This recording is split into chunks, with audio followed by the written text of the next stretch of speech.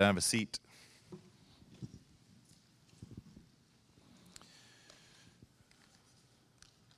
Today's scripture reading, we come to the end of the life of Abraham in Genesis chapter 25. We'll look at verses 1 through 11.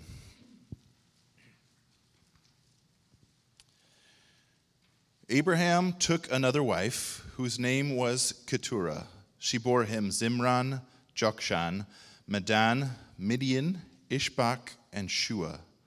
Jokshan fathered Sheba and Dedan. The sons of Dedan were Ashurim, Letashim, and Lemumim. The sons of Midian were Ephah, Epher, Hanok, Abida, and Eldah. These were the children of Keturah. Abraham gave all he had to Isaac. But to the sons of his concubines, Abraham gave gifts. And while he was still living, he sent them away from his son Isaac, eastward to the east country. These are the days of the years of Abraham's life, 175 years. Abraham breathed his last and died in a good old age, an old man and full of years, and was gathered to his people. Isaac and Ishmael, his sons, buried him in the cave of Machpelah, in the field of Ephron, the son of Zohar the Hittite, east of Mamre. The fields that Abraham purchased from the Hittites. There Abraham was buried with Sarah his wife. After the death of Abraham, God blessed Isaac his son, and Isaac settled at Beer Lahai Roi. This is the word of the Lord.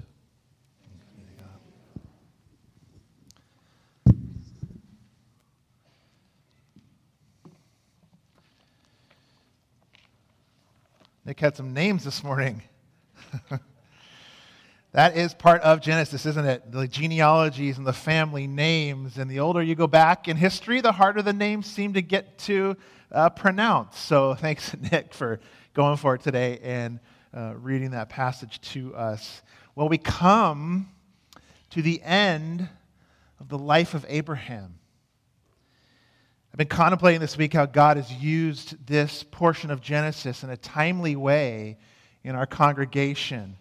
So much upheaval this year. I think it's been just so challenging and engaging and encouraging and refreshing to go on this journey of the life of Abraham. And how God called him out and took him on this journey of increasing faith. God called him to take big steps of faith and trust and obedience.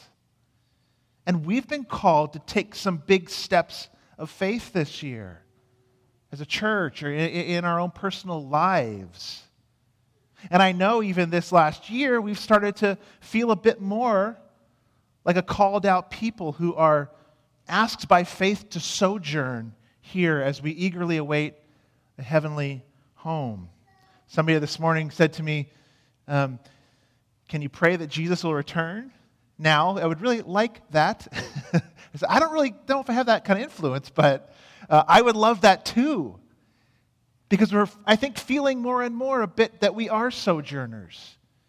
And this isn't our everlasting true home, even if it's the place God has chosen for us at this moment.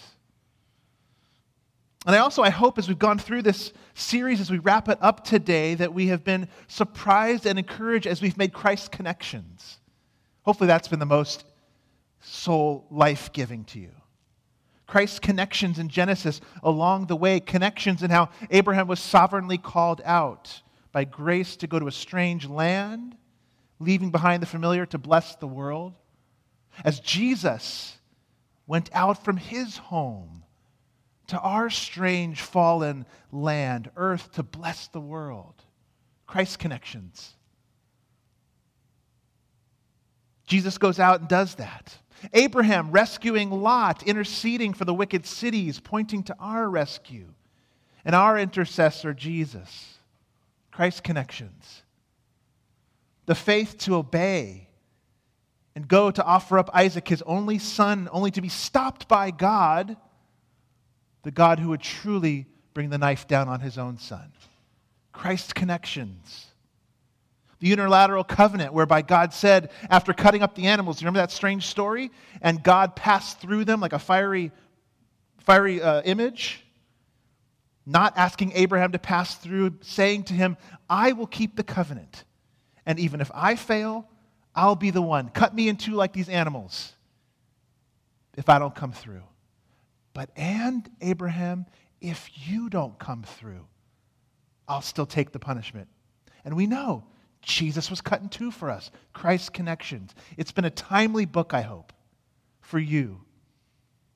And I get to get up here every week and share with you and the entire congregation here or online how I've been impacted by the story, but you don't really get that chance, do you? I mean, maybe in life groups you do a little bit. I want you to have that opportunity.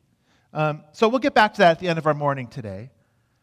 But I want you to have that opportunity too. But right now, we look back on the life of Abraham. As we consider this death at this passage, his death at this passage, that reminds us of three primary themes we're going to look at today. Three primary themes in Abraham's life. Themes that really are just as much a part of our lives as well. His life was a mixture, here they are, of faith, failure, and grace. Faith, failure, and grace. But even as we look at Abraham, as we have been these last months, we are also going to look through Abraham, past Abraham, even as Abraham himself did, to the day when all the promises of the covenant would come to fruition in Abraham's seed. Who's that? Jesus Christ. So let's start with our first big theme of faith. As you get your outline out and have your Bibles open to this passage in Genesis 25, let's look at our first theme. Abraham lived a life that was increasingly characterized by faithful acts of obedience. It's our first theme, faith, in the life of Abraham this morning. Almost every chapter, from chapter 12 up to 25, where we are today, shows us an amazing act of faith done by Abraham, or Sarah at times too. Let's think of some. By faith, he leaves his homeland Ur. He leaves behind some of his family there to go out to a land he didn't know in chapter 12. Chapter 13, by faith, he refuses to take the better land, leaving it to Lot, his cousin, because he knows God has promised my family this land, my descendants this land. Chapter 14, by faith, he entered into a war with mighty kings to rescue Lot and his family from kidnapping. By faith, he received the covenant promises of God, promises that would have descendants as numerous as the stars and sand. And through his descendants, nations and kings would come, thereby being a model for us of justification by faith alone. That's chapter 15. Chapter 18, by faith, he intercedes for the wicked cities, trusting the character of God as he does. Chapter 21, by faith, he laughs in awe at the Isaac blessing, the son of laughter. Chapter 22, by faith, then he goes to offer up that same son as a sacrifice, knowing that God could even raise Isaac from the dead. Chapter 23, by faith, he buries his bride as a sojourner in this strange land, making the claim, this will be our land. God has promised it. And now here in chapter 5, at the age of 175 years young, right? He crosses the finish line well with his last acts of faith. So where do we see his faith in this short little account of his death? I think we see it in verses 5 and 6. Let me read them again. Take a look if you got your Bible. Abraham gave all he had to Isaac, but to the sons of his concubines Abraham gave gifts. And while he was still living, he sent them away from his son Isaac, eastward to the east country. He gives the inheritance to Isaac, and then he gives gifts to his other children, and he sends them away. he sends them off to the east, Moses records in chapter 25. How are we to interpret this as an act of faith? Really, that's an act of faith? How is that true? Well, one reason we've already seen and been told multiple times in Abraham's life that Isaac, specifically Isaac, of all the children, is the chosen one.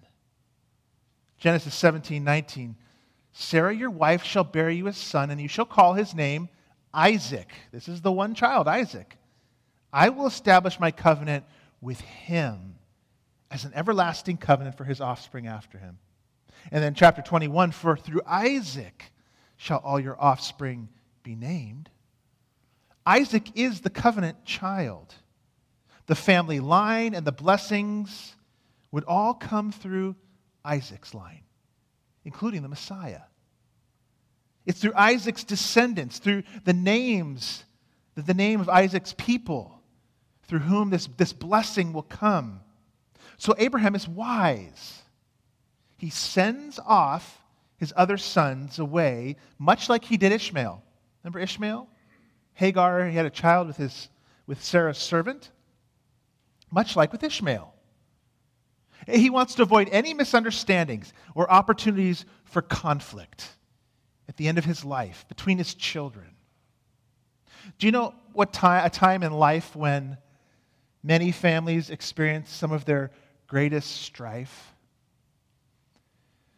It's at the time of the death of their final parent. Some of you can maybe relate to that. Not only is there the grief of the last one of the generation passing away, but there can be tension and awkwardness and sometimes downright division over the inheritance as well, if it's not done well. Plenty of family has divided relationally, even as they seek to divide the property. Abraham wants to avoid that. So by obedient faith, he sends the others away. And now those others, they were given gifts and they become nations in their own right. As in the book of Isaiah, he mentions the Midianites and some of the others, speaks of them returning to the homeland. But it's Isaac who's been given the covenant of grace. It's Isaac. It was God's sovereign, free choice to choose the one child to bless, even passing over the others in some way. He had every prerogative to do it. He was the miracle child, the child of faith, while the others were children of flesh. He wasn't the oldest. Ishmael was. He wasn't the smartest, probably, the best looking, but he was a neon flashing sign that God's salvation was of grace. Even in the Old Testament, completely a work of God as he called out Isaac. Isaac no more deserved it than anyone else. The same for his pagan father who was called out of a child sacrificing culture in Ur. Do you think Abram deserved it? No. Isaac's the future deposit Abraham is making on the saving of the world. It's an act of faith here. And he's putting all his chips in on the promised boy. He's all in. Now, this would have been really hard. We don't want to gloss over it and just say, well, he seems kind of callous or you just, no. It would have been really hard. It was hard when he sent away Ishmael, wasn't it? This would have been hard too. And what looks like favoritism is actually a final act of faith.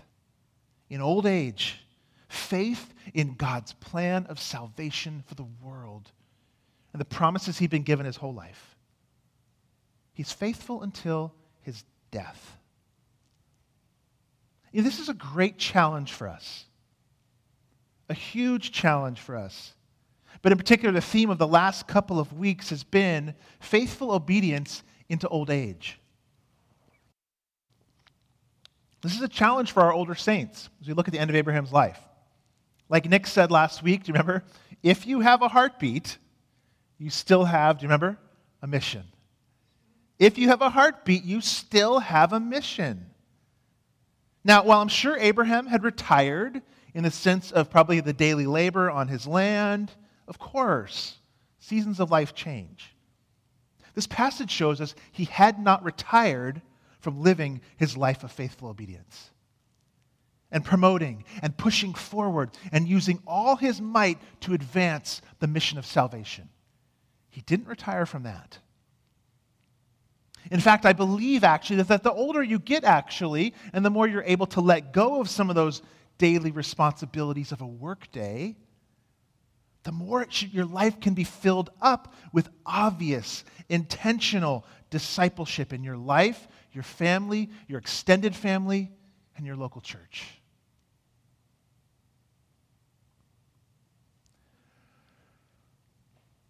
I believe I was the last person who knew Mary Weber to see her alive.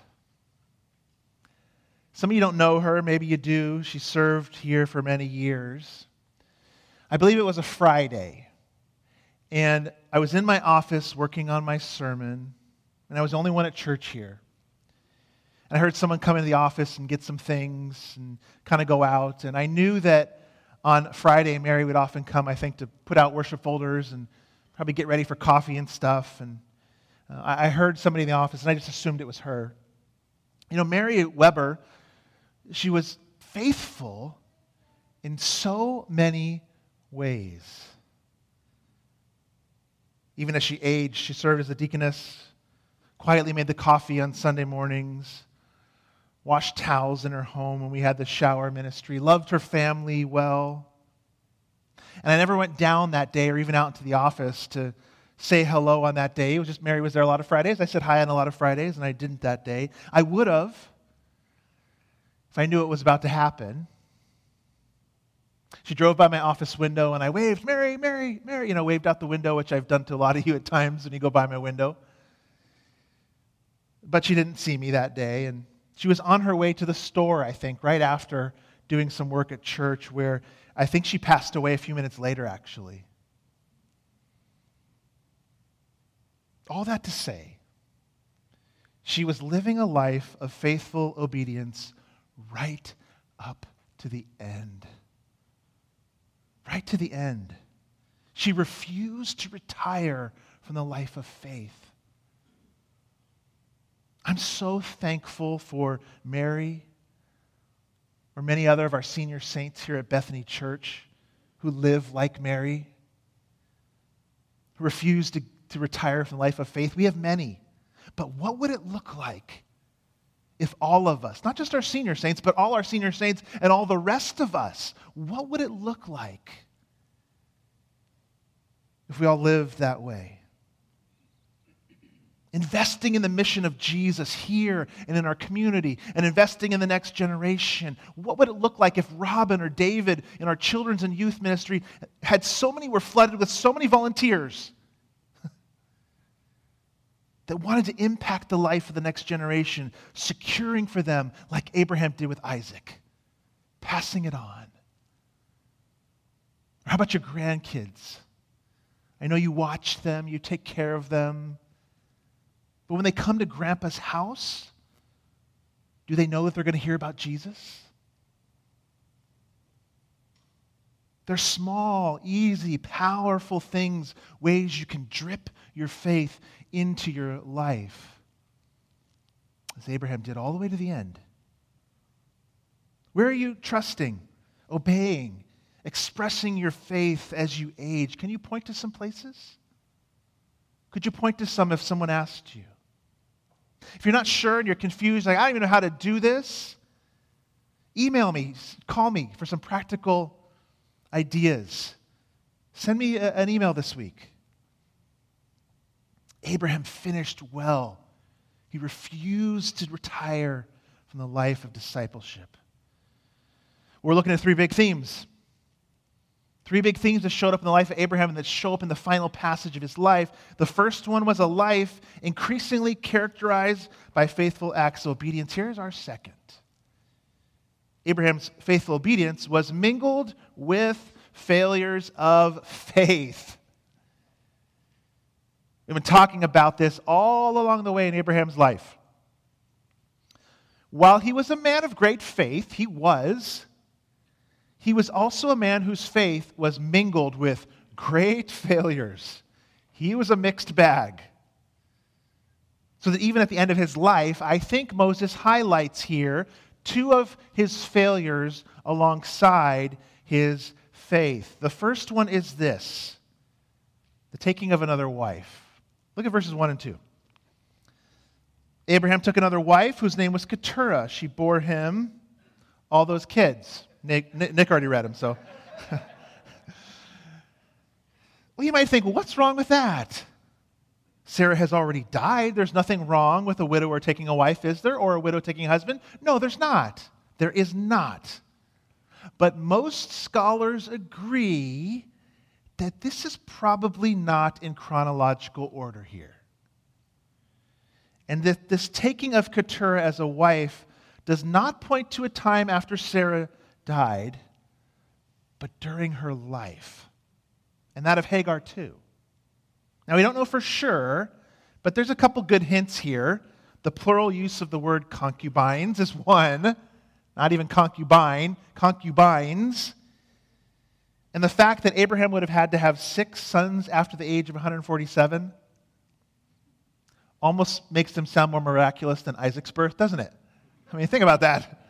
I mean, God could have done that, but along with the word concubine there, this is more than likely a relationship from earlier in his life, mentioned at the end of his life for the purpose of recording the descendants' names.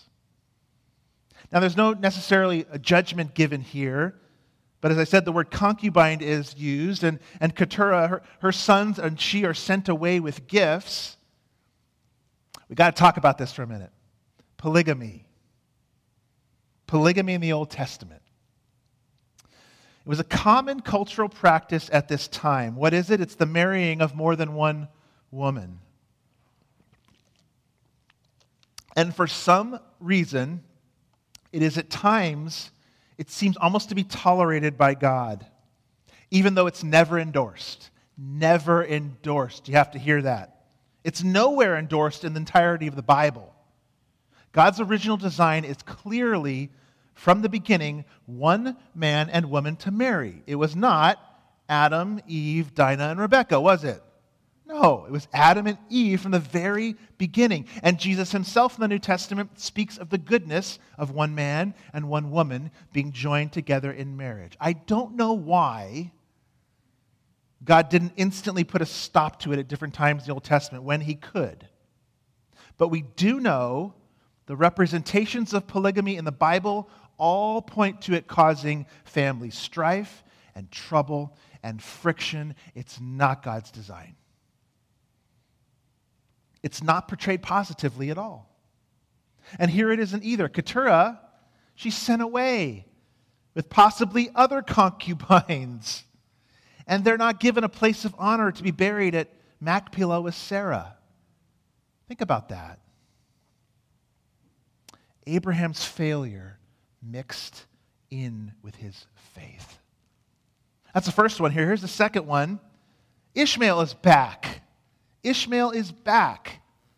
Now, we're certain about Ishmael. We're speculating a little bit with Keturah there, but with Ishmael, we know he represents Abraham and Sarah's failed attempts at trying to produce his own heir with his servant girl Hagar. He's a sign of Abraham's fear, his faltering faith, his self-trust, his self-reliance. But this is actually what I love about the Bible. It shows humanity with all their warts and flaws, doesn't it? This is not an airbrushed, whitewashed version that has been recorded for us in posterity that Moses records here. No, the Scriptures present real men and women with their faith mixed in a big bag with their failures. And it's the same in the church life too, isn't it? Our lives, this resonates with us. But many times we haven't created a safe church culture where failure, sin, can be addressed and dealt with. There's no one perfect at Bethany Church. We all know that. And too many times we can present the Christian life as if it's just about always seeming like you have it together. Always putting on a smile for Jesus. Always putting forward your best foot. Doing everything we can even to cover and hide, cover over our tracks of sin. Maybe it's denying failures in parenting or marriage or friendships or relationships or on a staff level at church. All kinds of things that can happen. How do we know this? If you're in a life group, which questions cause the most times of silence and crickets in the room? Which questions? We love if it's about the text. If I can give a right or wrong answer, if I can go and point to, well, yeah, it was Sarah and she did this. Or, yeah, Abraham, that moment when he went after the kings, that was just a brave moment. We love answering those kind of questions. But as soon as you say, where do you struggle with this too? Crickets. Silence. We almost haven't been given a dialogue, a way, a vocabulary on how to process and work through and admit sin and confront sin and repent of sin.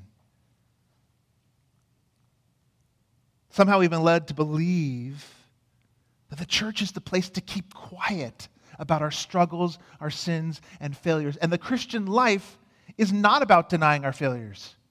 It's about facing them head on and then turning back to Christ in repentance and faith. It's the reason we give time for silent confession and repentance at church at times. This is the work the gospel can do. We have the resources in the gospel here at Bethany Church to defeat the sin that dwells inside of us. Sweeping things under the rug never does anyone any good. And you know what it does when we do that? It denies Jesus and the gospel the opportunity to do the work in our community. When we hide things or sweep them under the rug, confronting sin in others, as hard as it is, and I know that as a leader, as a pastor, or admitting our own sin is the right thing to do because it highlights for us again our need of a Savior and our ongoing need of the gospel.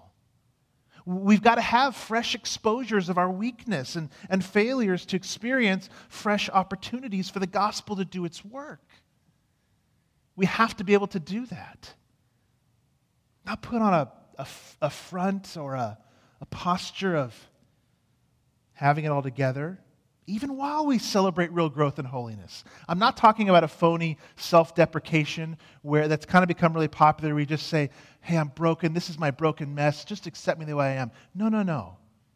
We acknowledge it, repent, and turn back to Jesus, all the more committed to living for Him. When we admit our failures.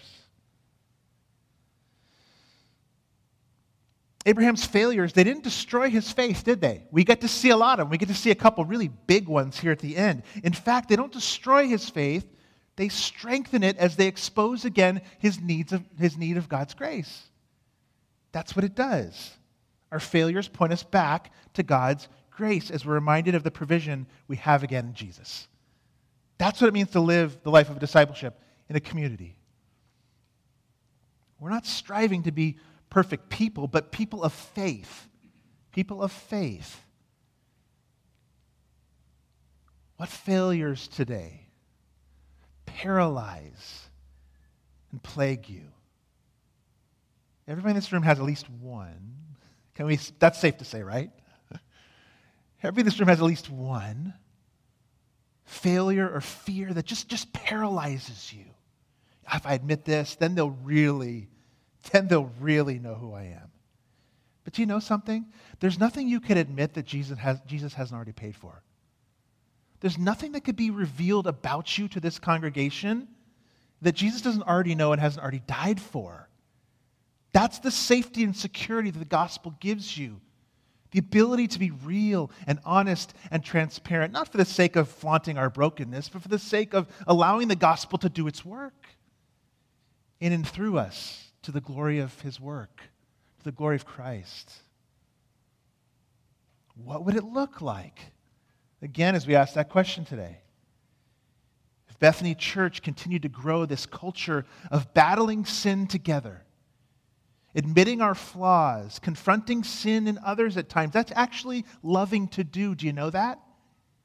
If your motive is not one of self-righteous judgment, but of restoration in the gospel, it's actually loving to confront sin in others. To just be nice and sweep it under the rug, that's actually a self-preservation of wanting to just be liked. Do you know that? I just want to not be seen as a mean person and liked, so I will risk really highlighting the horrible thing that was said that really hurt me. What would that look like? Creating a community that used our failures, like Abraham's are right here, our failures as the black backdrop against which the gospel of Jesus and his work would shine. That's what we want to see happen. Rather than maybe hide and pretend nothing is wrong. What would it look like if you're able to admit your sin against your kids, your wife, your husband, your friends, your brothers, your sister, and seek forgiveness? How would that shine on the work of Christ on the cross and his resurrection? Well, Abraham's failures, they have been paraded before us, haven't they? They haven't been hidden. They haven't been whitewashed. They've been mixed in all through the story of his life of faith so that grace would shine. And that's where we end today.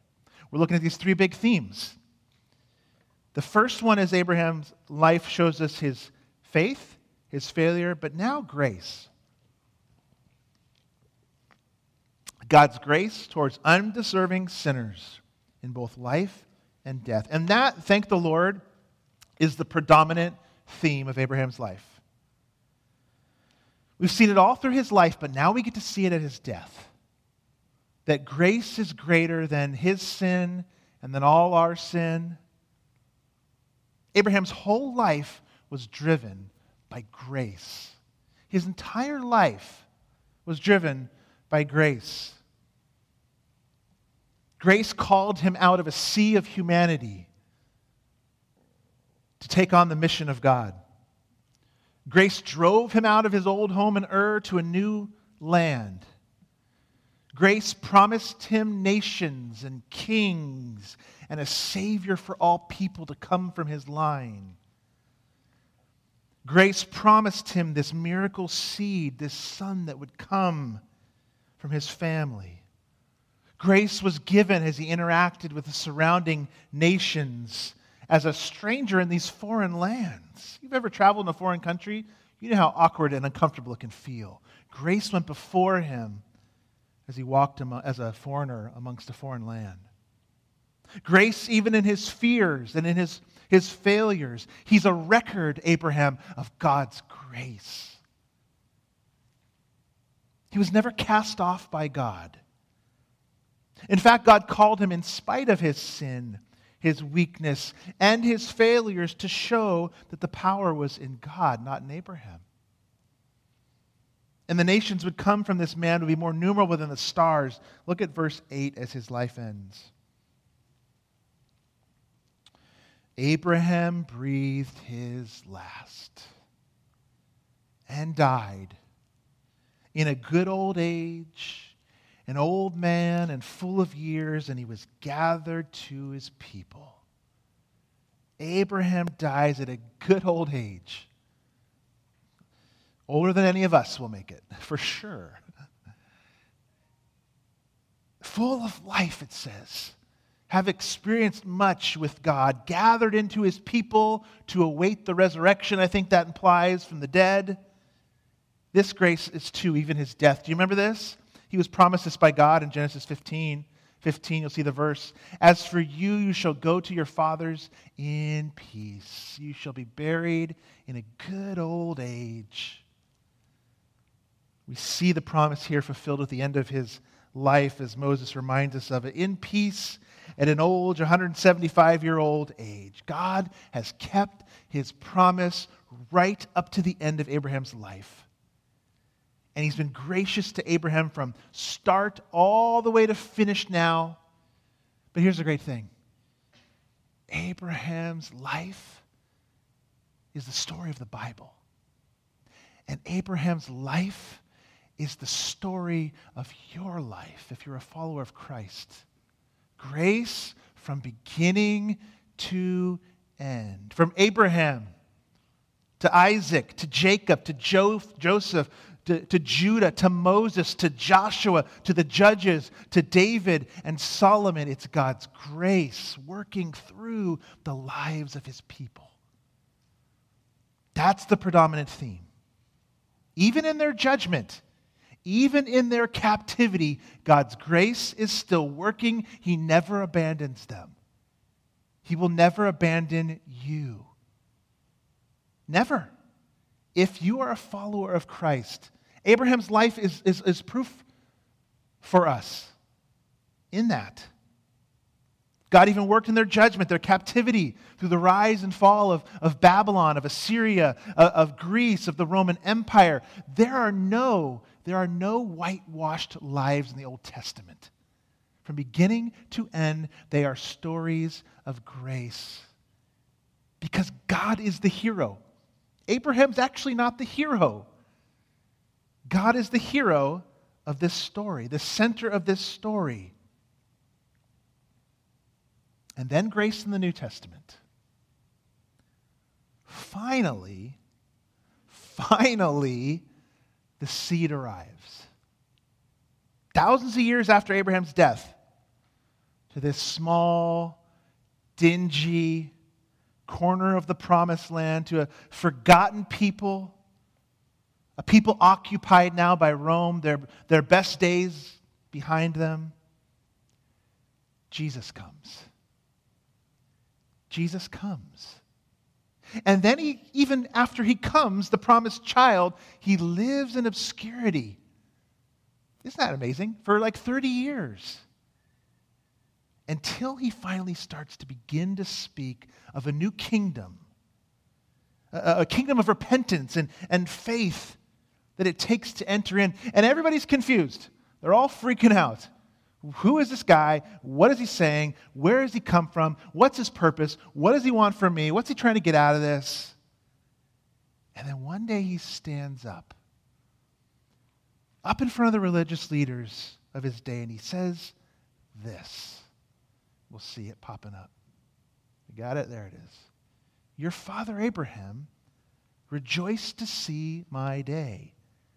And he saw it and was glad.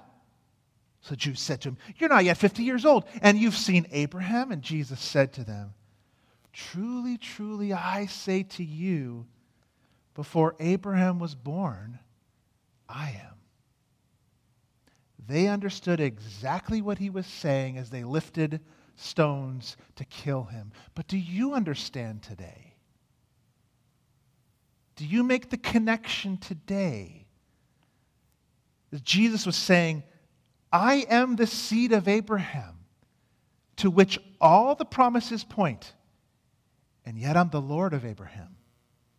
Even though I'm his descendant, I existed before him. I'm the grace of God to Abraham, the fulfillment of what was once a barren woman and an old man. I'm the gospel. I'm the big story of the Bible. I'm the one to trust in, the one who will defeat the snake, sin, and death, so that you can be open with your sin without fear, your failures, and find true forgiveness in me. I am the one, Jesus was saying. Do you rejoice to see Jesus' day as Abraham did? Do you have the marks of a life that is a mixture of faith and obedience and failure and grace all mixed together with the overarching comfort of God's grace to you?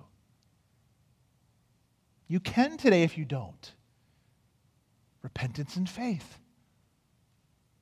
As Abraham's failures were shown and he turned back to God, we do the same today. Acknowledge your sin, turn from that, and turn to Jesus and embrace him in faith. That can happen today by trusting him, If you're not sure, if you look towards this day with the joy that Abraham did, come talk to me afterwards. Come talk to one of our elders. Jack's sitting up here, Lauren's over there. We've got a couple guys around. Come talk, or talk to somebody that brought you today or who you know.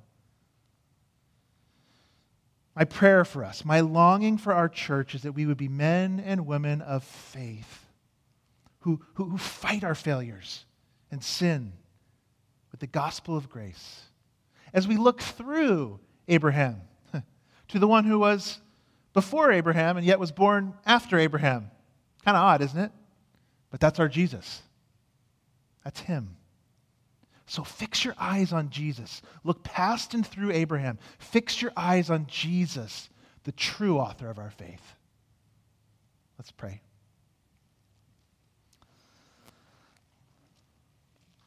Christ, we thank you for your words. We thank you that we can wrestle with the idea that Abraham looked to your day and he saw you, rejoiced in what he saw there.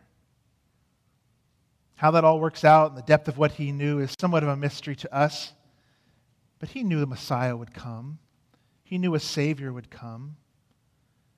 And Lord Jesus, we've seen you. We live post-resurrection. And for that, we have so much to be grateful for. So much fuel in the gospel to be honest, be transparent, be open, and continue to grow in this faith and in the gospel. So Christ, do the work your Spirit will do in us and through us as we look to you as the author, the perfecter, and the finisher of our faith. Grow us as men and women of God, we pray, and even give today a new faith to someone who's never trusted you. We ask you to do that work, Jesus. In your name, amen.